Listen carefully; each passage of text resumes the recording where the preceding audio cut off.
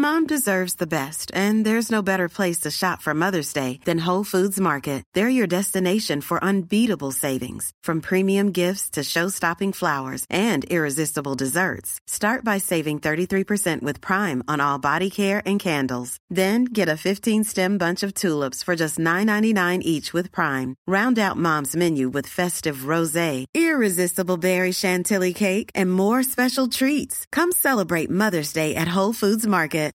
Since 2013, Bombas has donated over 100 million socks, underwear, and T-shirts to those facing homelessness. If we counted those on air, this ad would last over 1,157 days. But if we counted the time it takes to make a donation possible, it would take just a few clicks. Because every time you make a purchase, Bombas donates an item to someone who needs it.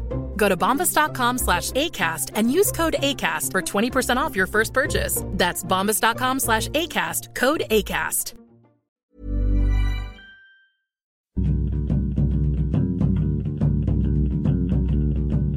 Hello, welcome to Film Fandango, the film podcast. My name's David Reed, and this here is Marek Larwood. Marek, hello. Hello, David. My name is Marek Larwood, and this here is David Reed. Hello, welcome to Film Fandango, a weekly discussion of films. My name is Marek Larwood. And I'm David Reed, and this is the Film Fandango podcast. If you like films, you've come to the right place. Because my name is Marek Larwood. And I am David Reed. Good night! That was a perfect podcast finish. Pretty good, wasn't it? I mean, It was punchy. It didn't overstay its welcome. It gave out the information. The important information that people need. This is September. This is September. It's September and it's muggy and oppressive. It's very muggy indeed. I have been, I can't spoiler it, but I've been filming an episode of a murder mystery programme in a very insecty field. When you were reading the script, did you work out who was murdered before the end? Who was murdered before the end? No. Yeah, you find out who was murdered the murderer. The murderer. No, Yes. It was a surprise. It was a surprise. Who do you play? Can you say? I can tell you I play a young barrister named Giles Foster in the 1950s. It's in the 1950s. You should speak in this sort of voice. I spoke in this kind of voice. I'll take the case on. I'll take the case on, and by George, I'll win it. Is it that level of acting? That level, yeah. I put in that much effort. I do a voice. High level. High level acting. My God. Did you have to say that you were sort of you can go up to level 8 or 9 at acting? Yeah, the director goes, dial it back to 6. That was a bit much. I sent off an audition tape this morning for a play. Yes, I am an actor, and that is possibly my third audition for the year. And at the start, I put in text Marek Larwood, and if I put level 2 actor. Are you using Dungeons and Dragons terminology there? Yes. So you're very early stages actor. Really bad. Yeah. And you can't even use the top tier armours or anything yet. Towards the end of the tape, I filmed it because if you don't, sometimes you get asked to send in audition tapes, and I couldn't even understand what I was saying, but I still watched it back. I was slurring so much. Can I bother to press? I won't send it. Right, maybe that's what they're looking for. Yeah. Well, that's good. It's good. It's not good, but it's all right. I tell you what is good. What's that? Well, I don't know if it is actually good actually. This regular listeners, dwindling numbers of regular listeners, will know from last week's episode that this is the Beastmaster special. So, numbers are expected to be down. I mean, Beastmaster really isn't a popular film. So the reason this came about is that I've talked about it for quite some time because it's a film that I loved from my childhood and Marek had never seen it. So it was Marek's suggestion that we do a Beastmaster special and watch both The Beastmaster from 1982 and the sequel, The Beastmaster: Through the Portal of Time, which came around in the 90s in some... 92 or something? Yeah, I forget when it was. Beastmaster, was the most... I think it's been quoted in popular culture, you've probably read this, it was the second most screened film on an American That's network. Right, in fact, to the point that before they started doing things like Game of Thrones, HBO, the channel, was known as, hey, Beastmaster's on. Because it was on so often. Beastmaster 2 is 1991. Right, okay, 91.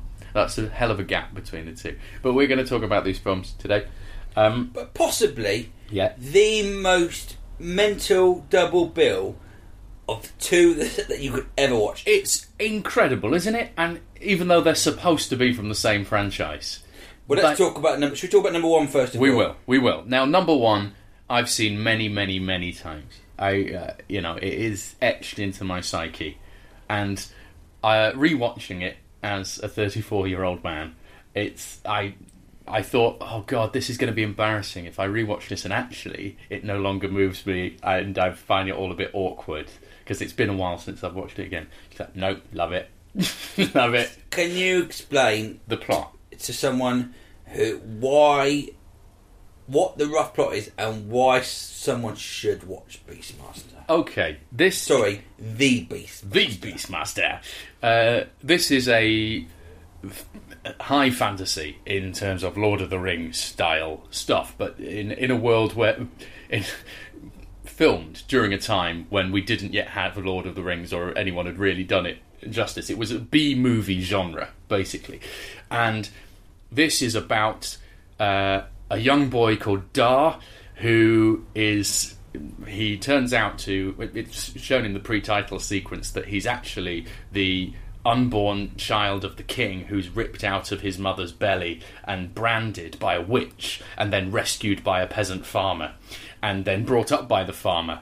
But he, for reasons we'll get to, has an incredible ability to communicate with the minds of creatures, animals.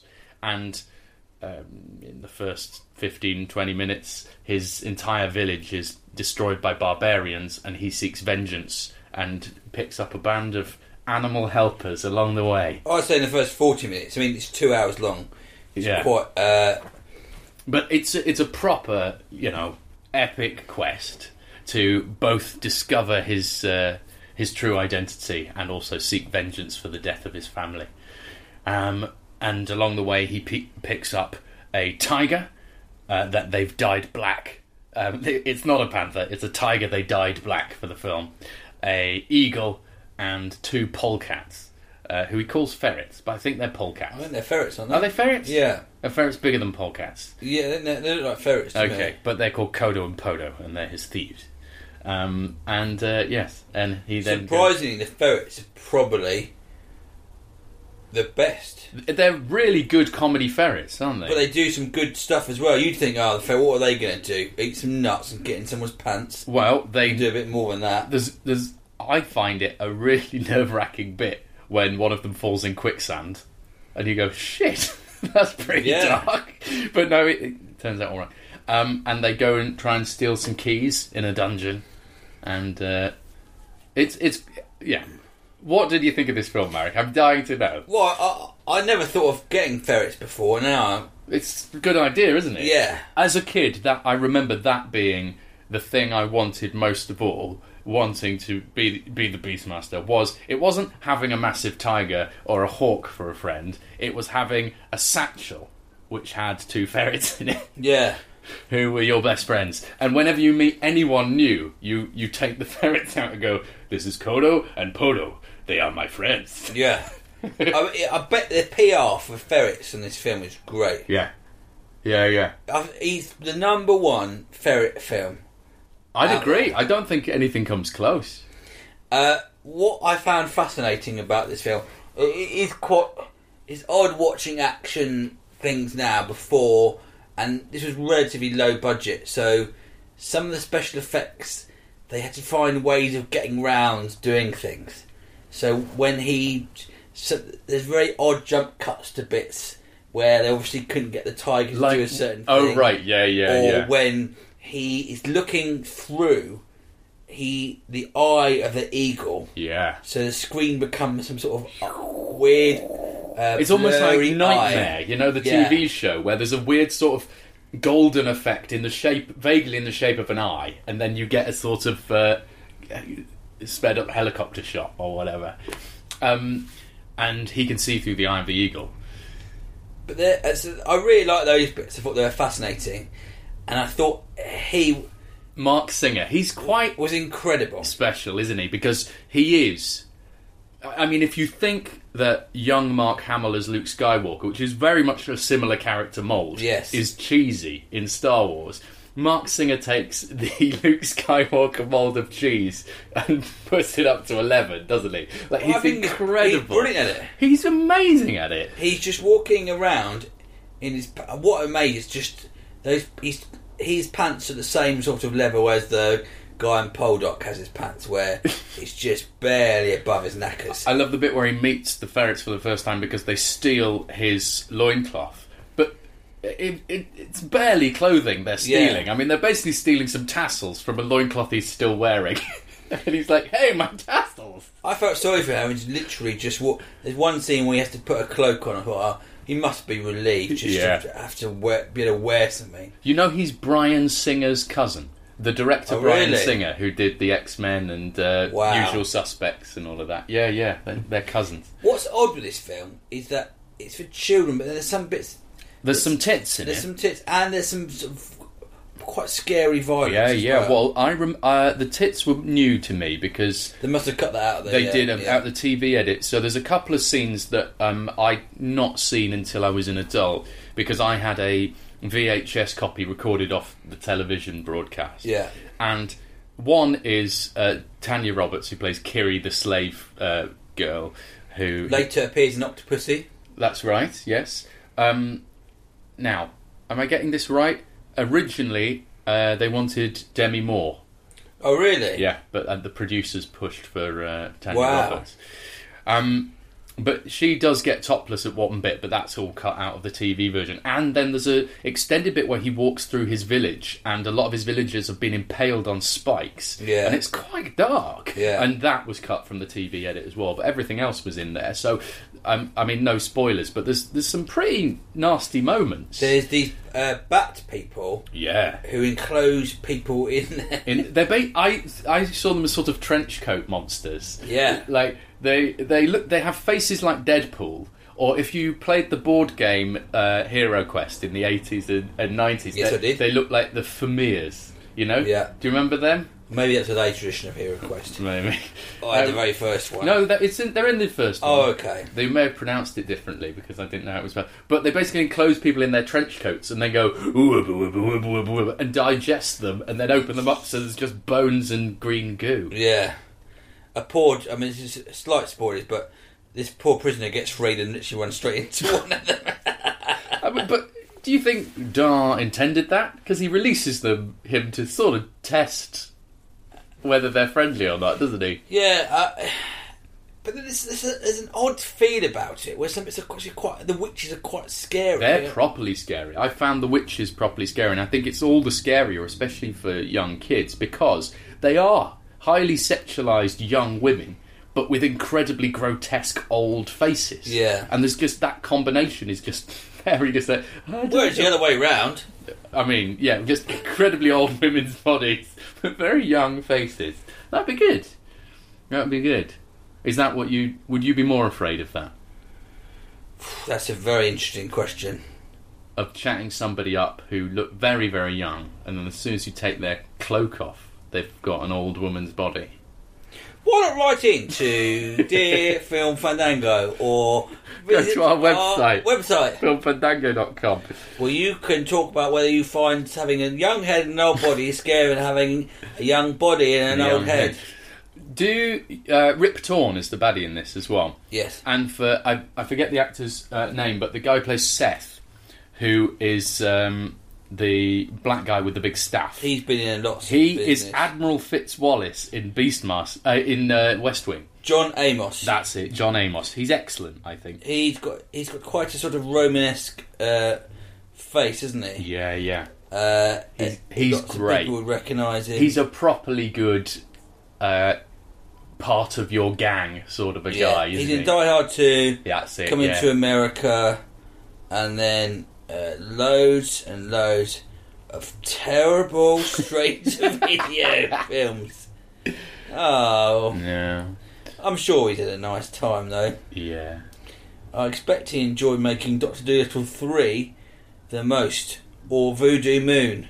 Voodoo Moon? Yes, he was in Voodoo Moon. Is that a moon where if you poke pins in it, then a very round sounds person? interesting. It does, yeah. Well, why not look him up? You may have seen him in an episode of the Rockford Files. He's very good in it as well. Fresh Prince of Bel-Air. He's in everything. He is in everything. He owns McDowell's in Coming to America. What was I going to say? Are you a fan of this genre anyway? Like, I grew up loving films like Willow as well, and I would argue Star Wars is this genre rather than sci-fi. It's closer to this genre. It feels quite as though it could be set on the Star Wars planet. Yes. Because it's just quite a dusty... It's very Californian desert, actually, isn't it? Yeah. It cuts to... There's something in... I was thinking there's something likeable about it, because there are films that are a certain level of bad that make them watchable. Yeah. And because the lead is taking it so seriously... But I love how foolish he looks when he tries to seduce the woman. Because... It's awkward, but the director knows that. You know, and the comedy I think's played quite well with the cat not joining in with his really sad routine. It was just him being literally trying to. It was overtly sexual. Like, basically a sexual assault where he just tries to get off with her. I mean, it was the 80s, it was slightly different, but he isn't made to look cool out of it. That's my point. You know, it's sort of like, oh dear, he's not doesn't know much about women. I don't know. There's just something very charming about this film. I'm not a huge fan. I quite enjoyed it. It's been different to watch, and I can see why it's sort of non-offensive. I'd give it 5 Mareks. I mean, that's quite rude, but I still enjoy it. It's good. It's very different in the feel of it from a lot of modern films. I like the innocence of it, and I like the way it felt that some people just said, go ahead and do that weird bit. Just go for it. Have these monsters in it. I think it's really creative. I think it doesn't have a bit where you just go, this bit, right, and get on with it. You know, I think it does this genre very, very well. There are bits that bore the pants off me in the Lord of the Rings trilogy, and there's none of this that does. You know, I really enjoy every bit of it. There's some really weird editing choices as well. Like, there's a bit where he rescues Kiri and the slave girls from the priests down by the river, and they all disappear. They all disappear. Suddenly, only Kiri is there. Yeah. And there's another bit where he, it's not really a spoiler. He destroys a counterweight system in order to drop a big rock skull over an escape route so that his friends can get away. So he's left to face the baddies on his own. And moments later, Kiri just walks out from behind the rock. And just because they go, no, we'd rather she was there for this bit. But they haven't really worked out how. Yeah. You know, there's just odd little bits, but I don't mind them. I genuinely don't mind them. There's just that, they're doing their best on this. You know? It's not, although the main story is predictable. Yeah. What happens in the film, you know that is not predictable. Yeah. The choices they make and the things it ends twice, doesn't it? Because they defeat the baddie, and then there's another baddie and a whole big battle. But the thing with the tar moat and everything, I think it's great. Well, I think it's definitely worth watching as a piece of folklore. Do you like these films though? That's why I'm not especially fond of them. Did you watch Willow as a kid? I did. I think I was a bit older when Willow came out. I didn't mind Willow. The Princess Bride I quite like.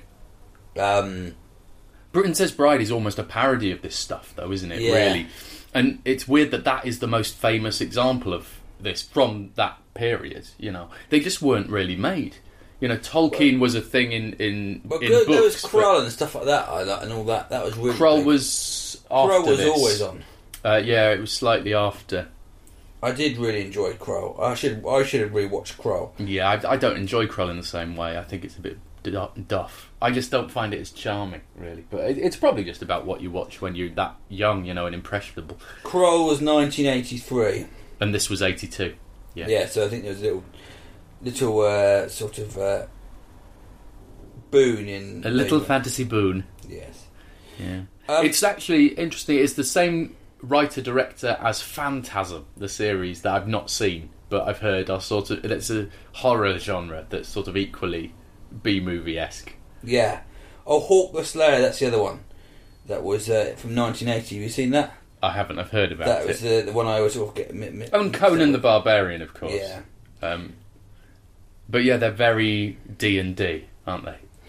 Yeah, I just think there's a whole load of them in that little 3 or 4 year gap that can never really be reproduced in that quality. So why don't you watch it? Why don't you all watch it right now? Now I think it's time for this.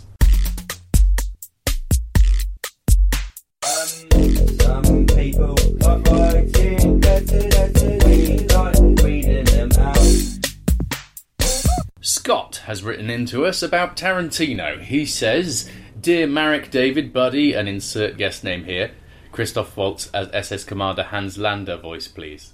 Oh, Christ. That's Inglourious Bastards, isn't it? What did he speak like? It was like... He does the same voice and everything, really. Yes. Yeah, it started like this. That's not Christoph Waltz. He's very Austrian and sort of... But he's not camp. It's quite hard to do, I think. Just do that. Okay. I recently revisited Tarantino's Inglourious Bastards. It seemed like an age since he produced a tight, well-paced film.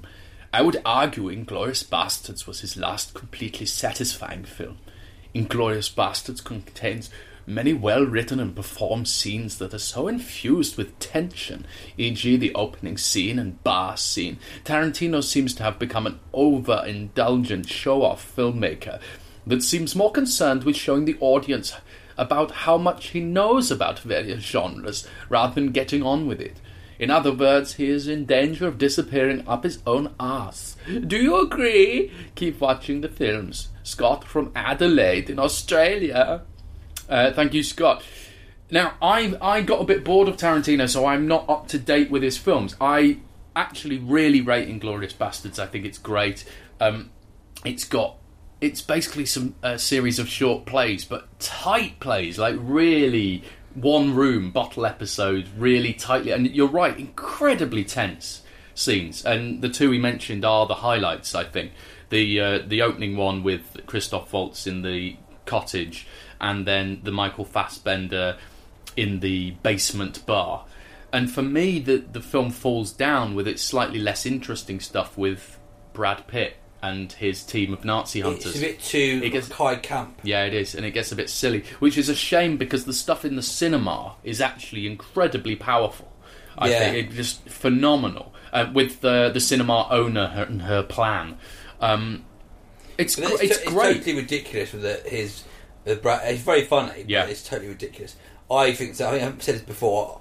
When I first saw Inglourious Basterds Blown Away, I watched it again, and upon revisiting it, I think it's got two of his best ever scenes, and that's it. The rest of the film isn't as good. Yeah, it's just those two scenes are amazing. Yeah, and then Django Unchained I saw, and I thought it was fine. I didn't think it was great. Yeah. I thought it was starting, as Scott says, it was starting to become overindulgent. Like the scene around the dinner table just bored me. I was like, this isn't, and they're not charismatic enough, or certainly the parts they're playing on. I'm not, just the fact I'm looking at Leonardo DiCaprio talk isn't enough to keep me entertained. This has got to be a better script. I'd love him bored. to do Tarantino to do an English costume drama where he has to. It's all about what's not said. Yeah, it's not blatant. There's no speeches. Everything's underdone. Everything's really quite tight and sort of kept back from view. And see if he could direct that. That would be fascinating. Because you saw Hateful Eight, didn't you? Hateful Eight is exactly the same. Really, you could just. It's just, here we go. Here's some people who get shot. They all go to one room. It's just all you're trying to do is to have this. They all seem to finish exactly the same way. This big, small room, or shootout, which is a sort of multi-faceted sort of standoff. Mexican standoff, but with maybe a few more Mexicans. Yeah, I mean he's done a lot of good films, Tarantino, in my book. I mean Reservoir Dogs, obviously, Pulp Fiction, fantastic. Jackie Brown is underrated. It's a very good really film. Good, yeah, very good film. But just dump some Stop giving Samuel Jackson the same part and the same speeches. It just weakens all the previous things. It does. Do something that doesn't end in a shootout. He is different in Django Unchained, to be fair, Samuel L. Jackson. Yeah, but I just think you shouldn't use him as your motif. I think it's a mistake. Yeah. Who else has written it? The next letter. I wonder if people will stop calling letters after a time in the future, our children's children. Mm. Oh, it's Rob Marlin, Wolfsball player, written in. What does Rob want? And this is dated back from the... We're about a month behind on our letters, so if you have written and we haven't got you yet, do not worry. But you may have slipped through the net because our system is flawed. Very flawed. Rob, hi chaps. I recently watched Emma Wheeler's documentary pick recently, King of Kong, about the rivalry between two middle-aged Donkey Kong playing dorks. Afterwards, I was recommended Man vs. Snake, the twisted tale of Nibbler. The premise is pretty similar to King of Kong. A former champion on the arcade game, Nibbler, what a brilliant name, tries to break his own childhood record after he finds out it may have been smashed by an Italian kickboxer. Unlike Donkey Kong, which always crashes out when I play, which is level 22, Nibbler keeps going. This means that to beat a record of 1 billion points, our hero must play non-stop for 2 days.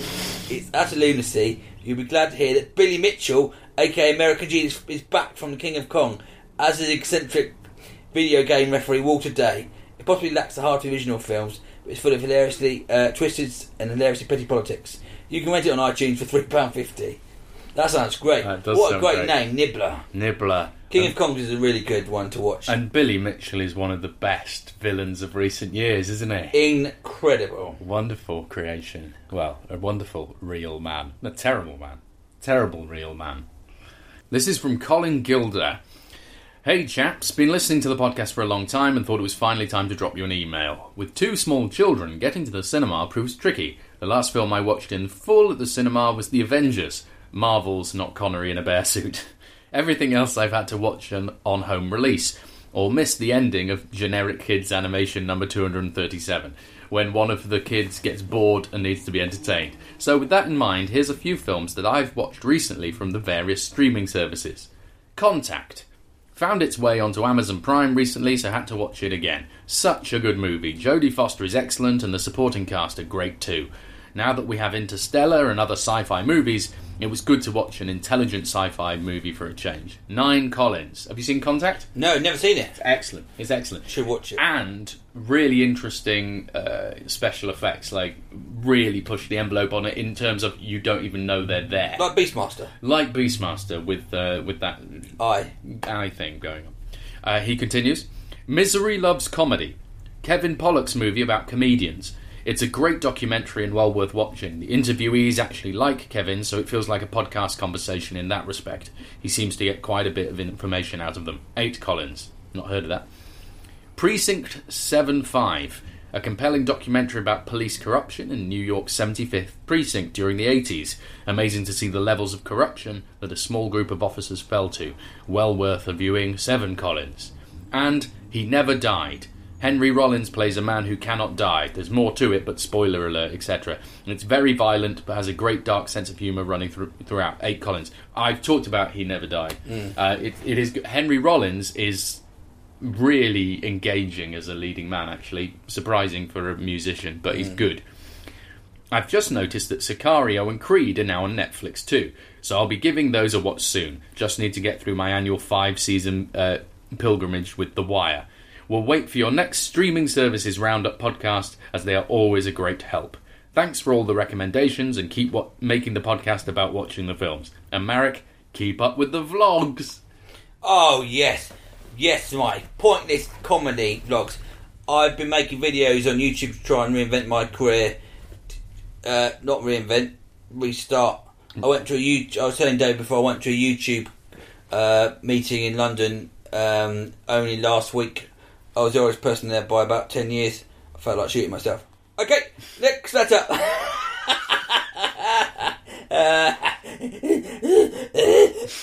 Oh no, you've broken yourself. Oh my word. What is it? We've just hit the mother load. What do you mean? Is it Chris Webb? It's Chris Webb! What does he want? Chris Webb, for long-term listeners, is... I mean, he used to write in quite a lot, and now he's probably concentrating on being a father. And a few weeks ago, I said about where's Chris Webb. He's no longer becoming our main fan. Other people, like Martin Appleyard, he started writing a lot. He's been challenging the Chris Webb. Anyway, Chris Webb's He's subject, fighting back. I'm not dead. Message. Dear David, Marek, Buddy and Danielle, if you're home from Edinburgh, thanks so much for your sincere concern for my well-being. I'm very much alive and well. I was going to send you a note for your 5th anniversary episode on episode 260, but seeing as you threatened my status as top Psycho fan, I thought I'd better do something sooner. The truth is, I've written in so much in the past. I've spunked all my semi-interesting film chat and have nothing to contribute. Luckily, friend of the show Frank James kindly suggested I asked you to recast the 1986 classic Ferris Bueller's Day Off. Trouble is, I don't actually like the film. Not through lack of quality. I've heard it's good. I'm disposed to dislike it because I'm a guy who used to share a house with... Sorry, I read it properly. I'm disposed to dislike it because a guy I used to share a house with in Portsmouth, Polly, was a complete twat who, in addition to generally being a dickhead, would endlessly quote from the film and repeatedly play it to the household on my Betamax player. So much so that I can't stand it. Even now, 26 years later, I've tried to watch it, but immediately got a strange Pavlovian response where I couldn't sit through it. I just kept picturing the knob from Portsmouth shouting, "Fry, fry, swing, bada, bada," in my face for 90 minutes. So I have 2 questions for you. 1. Who would you cast as Ferris, Sloane Peterson and Cameron Fry in a 2016 remake? 2. What is the stupidest reason you have for not liking a film? Does Marek really hate superhero films, or was he inappropriately handled during a screening of X-Men and has been traumatised ever since? Or is it because they're generally shit? That's loads of questions. Thanks for still being the finest podcast on my iPod, and please keep watching the films. My wife bought me a Film Fandango t-shirt for my birthday, so hopefully you'll get some popcorn or something like that next time you go. Normal voices, please. Love from Chris. Oh, it's so nice to hear from you, It's lovely Chris. to hear from Chris. And of course, his wife has gotten the greatest gift money can buy by going to redbubble.com and searching for Film Fandango, where you can get all sorts of merchandise from us now. Nobody ever does, but you're welcome to buy some if you want it. You can buy tights. Really? You can buy Film Fandango tights. Once a year. It's one annual sale we're on. Yeah, we usually sell one t-shirt or a hoodie every year. But that's fine. If you want to support the podcast, you can donate on the website. Yeah, we get more money, frankly, if you donate rather. But if you want a t-shirt, buy one. But you can donate by going to filmfandango.com and clicking on the donate button. That's the only way we can keep affording to go watch all these films. And everyone who has done, thank you. Thank you very much. Thank you. What was Chris's questions? We moved on right, from those. So who would you cast as Ferris, Sloane Peterson and Cameron Fry? I was never a big fan of Ferris Bueller's Day Off. You know, I know it. I know it's. You weren't in the same university as Chris Webb. No, I was not. I certainly didn't have a Betamax player at university. I can sympathise with it, because you watch Ferris Bueller's Day Off and you think, it's going to be really, really great. But then you don't necessarily ever really enjoy it, because I think there's an underlying stress that Cameron Fry's character's got. Yeah. That his car is being... Yeah. And the fact he's going to get caught the whole time. And Matthew Broderick in it is a penis, I would say. I agree. I mean, he's got a leopard print waistcoat on, hasn't he? Yeah, he's a dick in it. Yeah. So who would you cast as a dick? A complete penis these days? A young penis? A young... Let me try and think of a young... I think we'd gender split it, and Miley Cyrus would play Ferris Bueller. Yeah. I do quite like Sloane Peterson. She was pretty. And also a good person. Who would you have as...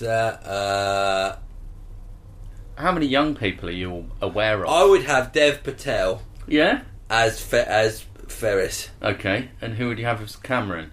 Bear in mind that when he grows up, he then has to be in the remake of Speed. Yes. I think he should have been... we said it before, he should have got a lot more work, this actor who was brilliant in this. He was in a series called Spin City with Michael J. Fox for years. Yes. Who's quite a worrying, sort of stressful character? How young are they in that? I don't know. I'd have Michael McIntyre playing playing an 18-year-old boy. Yeah, because he's got the similar sort of eyes as the camera for. He doesn't really open his eyes properly. Sure. A bit like French Stewart. Do you remember French Stewart? A bit like Renée Zellweger before she had her eyes opened. That's right. She still squints oddly. Does she? Yeah, very strange. Oh, how odd. How odd. She's back, isn't she, in the new Bridget Jones Yeah, film? she's going to be back in it and enjoy it, hopefully. Well, that's about it for Letters, isn't it? That's about it for Letters. We're now going to talk about the sequel to Beastmaster, Through the Portal of Time.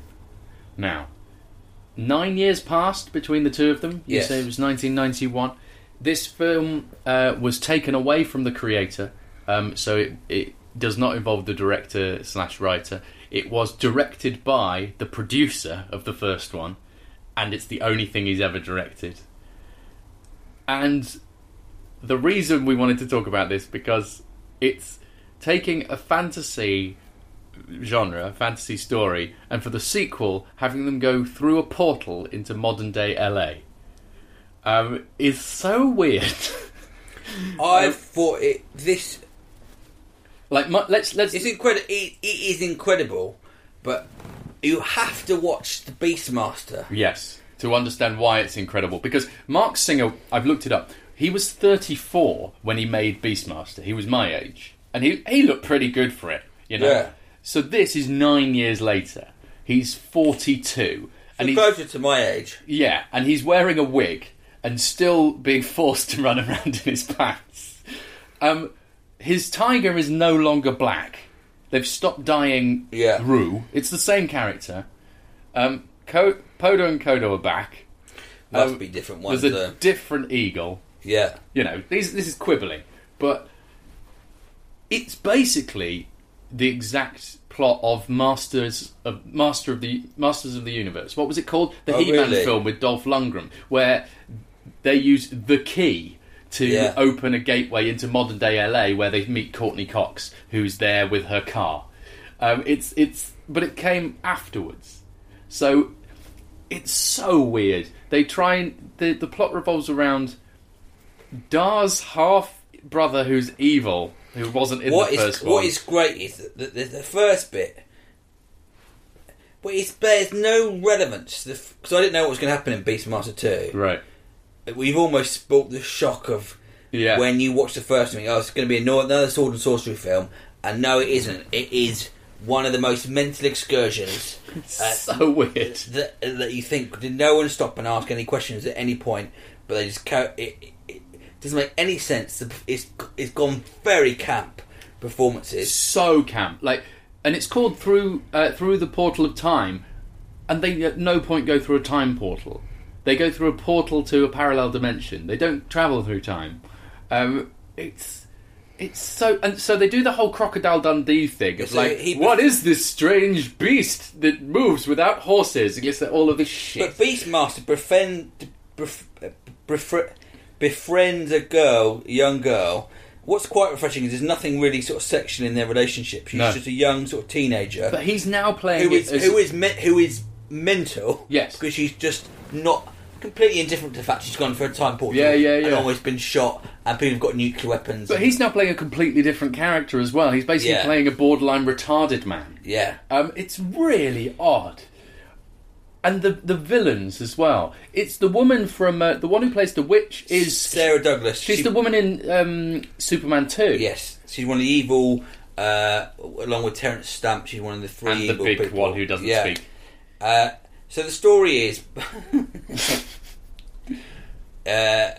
Dar's brother, who you haven't even realised he had...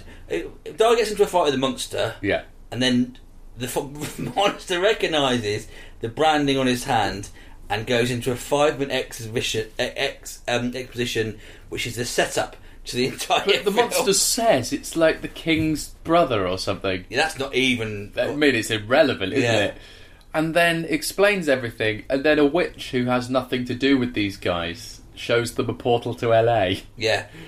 Which is... And so Dar's evil brother decides that he's going to get a nuclear reactor from LA and bring that back in so he can control the world. That's right.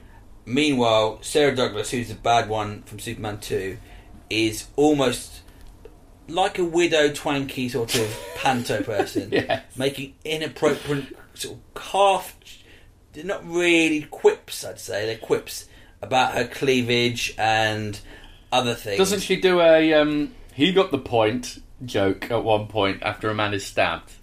Like, it's that sort of it's sort of Roger Moore era Bond kind of crap. Yeah, but really bad. Talking to camera. But they're all... And it's got James Avery, who is people will know as the dad in Fresh Prince of Bel-Air. He's the police officer. And the whole thing, did you notice, for no reason at all, ends in a zoo, other than zoos have a lot of animals in. Yeah. But there's no reason for the baddie to go to the zoo at all. And also, the Beastmaster doesn't use the fact he's in a zoo either. I mean, that's a huge strategic advantage if Yeah. you're the Beastmaster being surrounded by beasts. Yeah. Doesn't use any of them. It's really weird. It's thoroughly enjoyable. It is, but It's for been really- utterly different It's reasons. been really panned, this film. Well, it is shit. No, but I mean, this should be on in bad film clubs. yeah. There's so much weird stuff going on, and please watch the Beastmaster so you can enjoy Beastmaster 2 in the full for what it is. A film by someone who's drunk and had brain damage. It and feels everyone like it's going on made with it. by people on coke to me. Do you know what I mean? It's people who don't really believe in anything and don't think anything's really very good. So it's all got to have this sort of slight hint of, we know it's shit, guys, about the entire thing. Do you know what I mean? It's not trying to create a world. It's trying to copy 1980s films, other things, basically. But I really liked it. Did you? I was really surprised they were still making this film in 1991. Yeah, it's way behind the time, Yeah. isn't it? It's trying to be a bit sort of Back to the Future. It's trying to be a bit Masters of the Universe. It's trying to be a bit Crocodile Dundee, but it's way behind the curve. Like, what else was coming out in 91? Terminator 2? It's around that time, yeah. But the tone of it is really refreshing and fun. It's non-offensive. Yeah. And it's stupid. The bad guy is ridiculous. Like, there's an entire extended bit in a department store where he's shopping for clothes. The first thing they do is they go clothes shopping. For ages. Yeah. Like, it cuts back to it like 3 times. Yeah, it's really weird. It's nothing to do with the Beastmaster, but what's sort of wonderful is that Mark Singer's agreed to do it. He's agreed, and he's got a odd 18-year-old rich girlfriend who they go around and have a nice buffet that the butler's made with the animals. That's right. The butler, what was his name? I forget. Wendell. Yeah. Wendell the butler. It's Carrie Wooer, who was in Anaconda and Eight-Legged Freaks and stuff. I bet they had a real laugh making it. Yeah. And if you're ever feeling slightly depressed, this is exactly the sort of film you want to watch. It is so dumb. Yeah. But you prefer Beastmaster? Of course I do. Yeah, of course I do, because I like a proper film. But it's because Beastmaster's a film and this is a sideshow, I think. Well, I think I enjoyed watching this more than Beastmaster. Well, of course. I mean, because Beastmaster is a kids' film, and there's just something that you can't get watching a beloved kids' film as an adult. You know, you just can't. You're not allowed in. You know, because you're not. Images don't give you just wonder and awe. You're just like, what? Oh, amazing! I've never seen anything like that before in my entire life. Whereas we've seen everything now. Everything is stale. Yeah. Boring. So you want something that doesn't take anything seriously when you're older.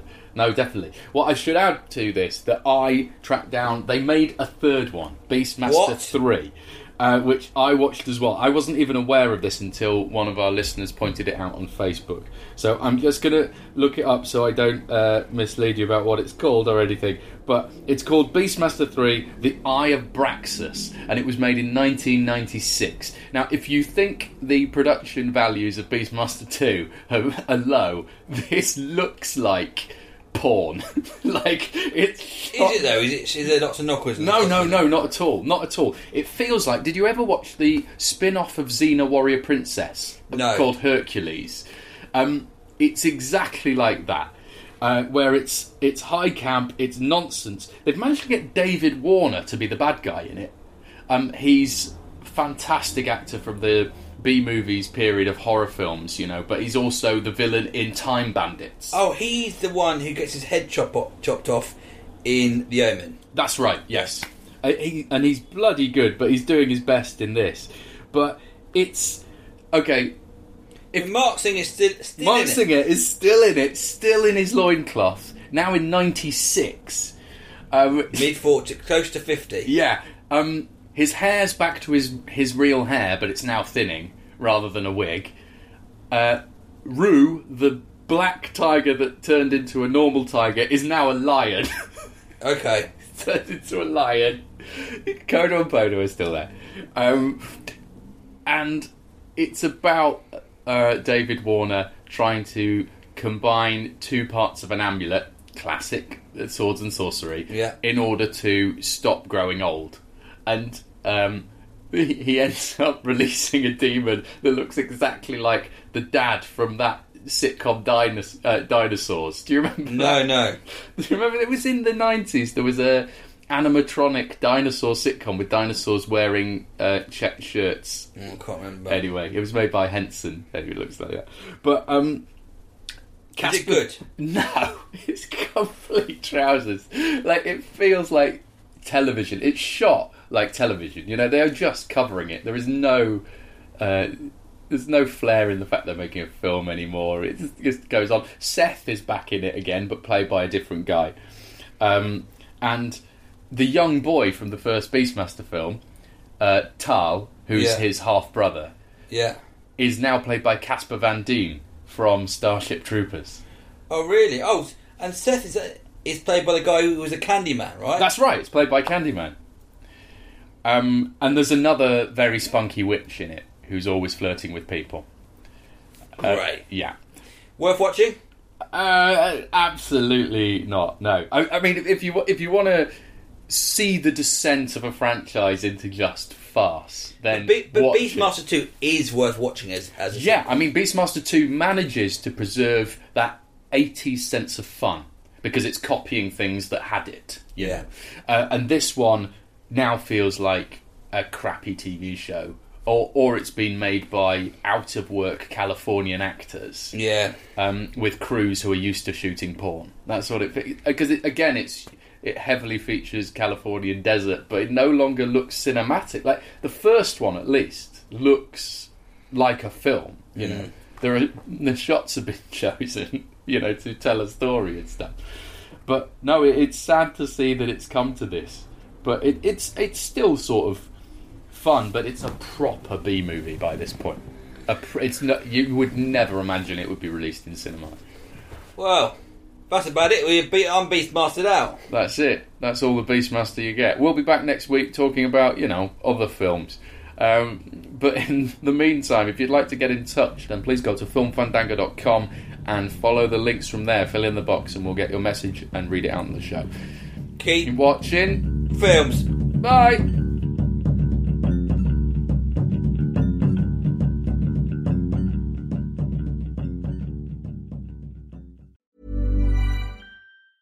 Hey, it's Danny Pellegrino from Everything Iconic. Ready to upgrade your style game without blowing your budget? Check out Quince. They've got all the good stuff, shirts and polos, activewear, and fine leather goods, all at 50 to 80% less than other high-end brands. And the best part? They're all about safe, ethical, and responsible manufacturing. Get that luxury vibe without the luxury price tag.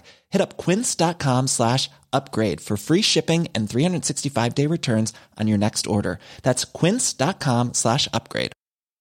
Even when we're on a budget, we still deserve nice things. Quince is a place to scoop up stunning high-end goods for 50 to 80% less than similar brands. They have buttery soft cashmere sweaters starting at $50, luxurious Italian leather bags, and so much more. Plus, Quince only works with factories that use safe, ethical, and responsible manufacturing. Get the high-end goods you'll love without the high price tag with Quince.